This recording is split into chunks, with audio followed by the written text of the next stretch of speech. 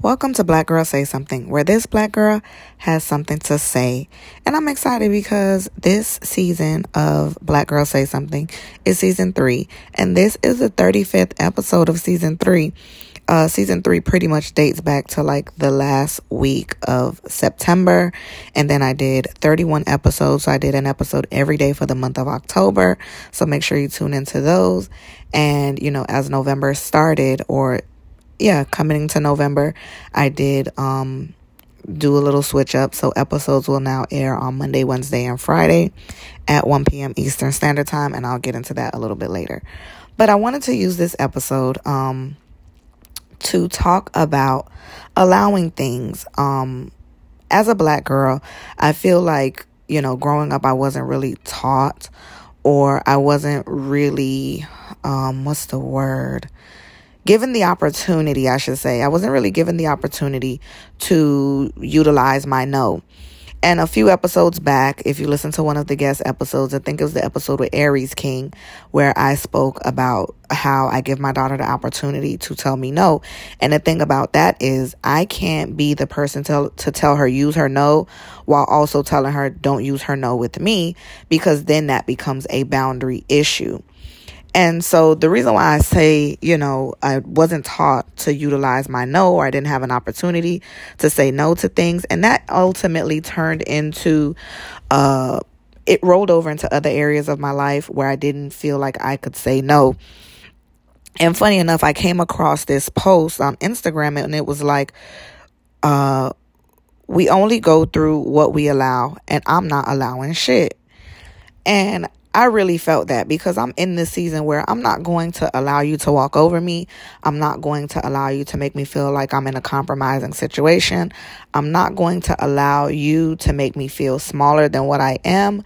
I'm not going to allow myself to feel like I need to fit in. And I'm not going to allow myself or I'm not going to allow people in my space in the capacity that they allow for me. And I feel like, that came from growing up and not understanding or having a set level of boundaries. Even being the oldest child, I was never able to, I could have never told my mom, no, I don't want to watch my little brother. Because, of course, for one, he's not my kid, so I shouldn't have had to do that. But that's something that I do with my daughter. I also, when I did, when the conversation did come up about having another child, of course, I didn't really want any more children. I was fine with my daughter being an only child. But the more that the idea was pressed on me, I had another child, and my whole thing was I didn't want to have children too close in age, because I didn't want to have them too far apart in age. And that was kind of my way of trying to say I don't want to have another one at all.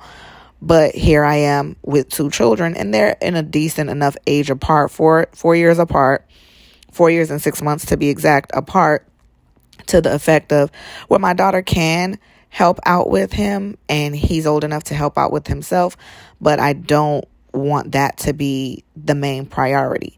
Of course, you want your children to be good people and look out for each other, but forcing it on them, ultimately, I have come to find, will create sibling rivalry, and it will create a hatred for the other sibling, or vice versa. And so, I want to use the next few episodes, or, going forward, I'm going to talk more about things that I want for myself as a bookmark for me when I listen back to the episode. Because something about Black Girl Say Something is that this black girl does listen to what she has to say.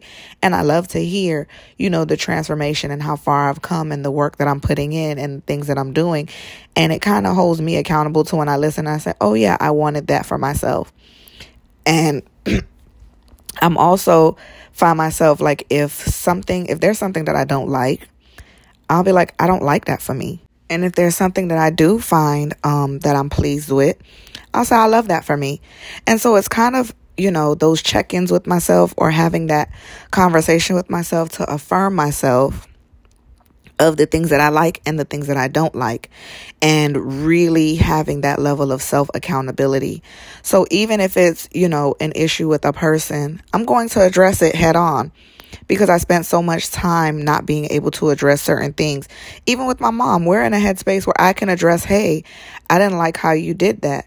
And the thing is, when you tell someone that you don't like what they did or what they're doing, or you tell someone, how something they do make you feel, you want to be mindful of their reaction. So it is not my goal for my delivery to be acceptable, but it is my goal to deliver the message. So what that means to me is this, that if I tell you, hey, I didn't like how you tried to curse me out in front of these people, and you tell me, oh, well, you shouldn't have did this, this, and this. Well, that's not the time for you to combat my feelings. And it's neither the time, I'm not looking for you to affirm my feeling either, but it is the time to have a conversation about why that took place. And next time, let's see how we can have it take place a little bit differently. Or let's see how the course of action could have been changed if this takes place. And I found that even the more education that I received, the more that I became educated, I guess, so to speak, the more I obtained the knowledge.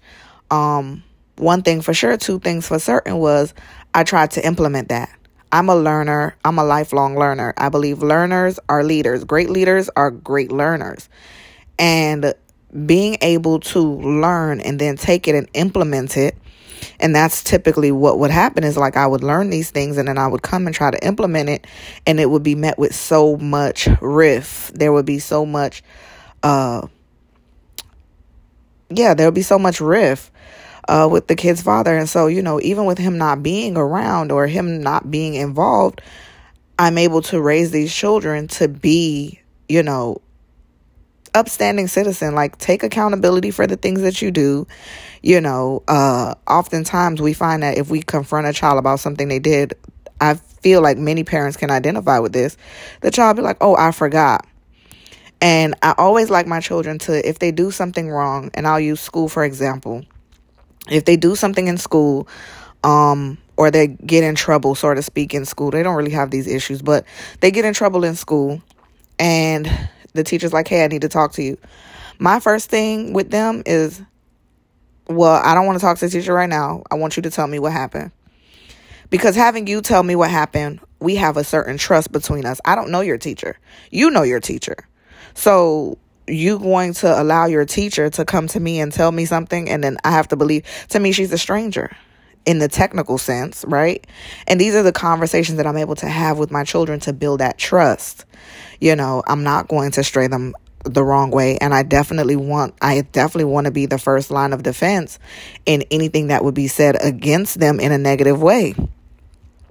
And I want to be that safe space. So I know coming up as a Black girl, I never really felt safe. I always felt like I had to be the person who, I didn't really quite know what safety was. Looking back on my life, I'm like, dang, I could have, like, a lot of things could have went really wrong. So something was keeping us safe. You get what I'm saying? Like, but getting into trouble was so easy. And I remember hearing that trouble is easy to get into, but hard to get out of. But the thing is, we were never given the tools to know how not to get in trouble. And I feel like that's why, I'm so adamant about certain things. And even like the post says, things that you allow, things that happen to you is what you allow. But I'm not going to allow anything to happen to me. I'm not going to allow anything to happen to my children as far as, our emotional well-being, our physical well-being. Accidents happen, things outside of our control happen. But if there's things that you can control, you have the opportunity, and this is what I'm teaching my son, this is what I'm teaching my daughter, you have the opportunity to say, I do not want to accept that. And that goes for even me as their mom. Because guess what? Mama is learning too. And ultimately to teach them a way to like not get caught up in bad friendships. I remember I never really had this problem because I didn't have like these conversations with my mom. But I had other friends like middle school, high school or whatever, and their mom would be like, oh, that's not a good friend to you. And of course, like me being that I'm that person's friend, you could see that they're friends with people who were not good friends to them. But what was funny was because I was never really, no one ever covered me in that way. I would always be the friend that ends up with the people that were bad friends. And it's like, how does that happen? Because no one was giving me the tools to tell me, what to accept from a friend and what not to accept from a friend. And in all honesty, I feel like I always ended up with the type of friend that had maybe not the same personality traits, but the same characteristics like my mom. And even though we're in a better place now, but back then it was not. I remember thinking I would not want to be friends with her, and for whatever reason, here I am now, able to have healthy conversations, tell people how I feel. And let me tell you, if you don't get anything from any of these other episodes, get you a therapist. I feel like I say that each and every episode, but get you a therapist, because it's funny how you could be in a state of delusion, confusion, and all this other stuff, and you don't realize until you don't realize you get into a place where you're in an unhealthy relationship. When I use relationships, I use that to encompass all types of relationships, whether it be with your sibling, whether it be with your partner, intimate partner, love, friendship, platonic, acquaintance, business partnership. You don't realize it's an unhealthy situation because you're putting in more than you're receiving, and relationships are give and take. It's two people wanting to give 100%. That goes for friendships. Nothing should ever be one-sided unless that's your mission, to be a giver of sorts, a helper of sort. But then at some point you become depleted and drained and you start to feel used. And also being able to recognize the seasons. One person is supposed to be in your life for 6 years. Another person's supposed to only be in your life for a year or 6 months or 3 months or a month. You never know. And we have to be able to identify that. And I feel like we got to get to a place. I have come to a place. I was never really like a codependent one, but I was very super hyper independent. And so I am in transition of being more interdependent than hyper independent. And hyper independence is a trauma response, because nobody was ever there for me. So I'm moving into being intradependent, meaning, I can depend on myself. Yes, I can do it, but I don't have to be the end all be all. I don't have to do it all. So if something was said that resonated with you on this episode, I encourage you to share it with at least one person. Remember, you can tune into Black Girl Say Something every Monday, Wednesday, and Friday at 1 p.m. Tune in on Apple Podcasts, Google Podcasts, Spotify, Anchor FM, and Podvine. And don't forget to hit the subscription link in the description box. And your subscription does entitle you to exclusive content, because that's where Black Girl has even more to say. Thank you for listening.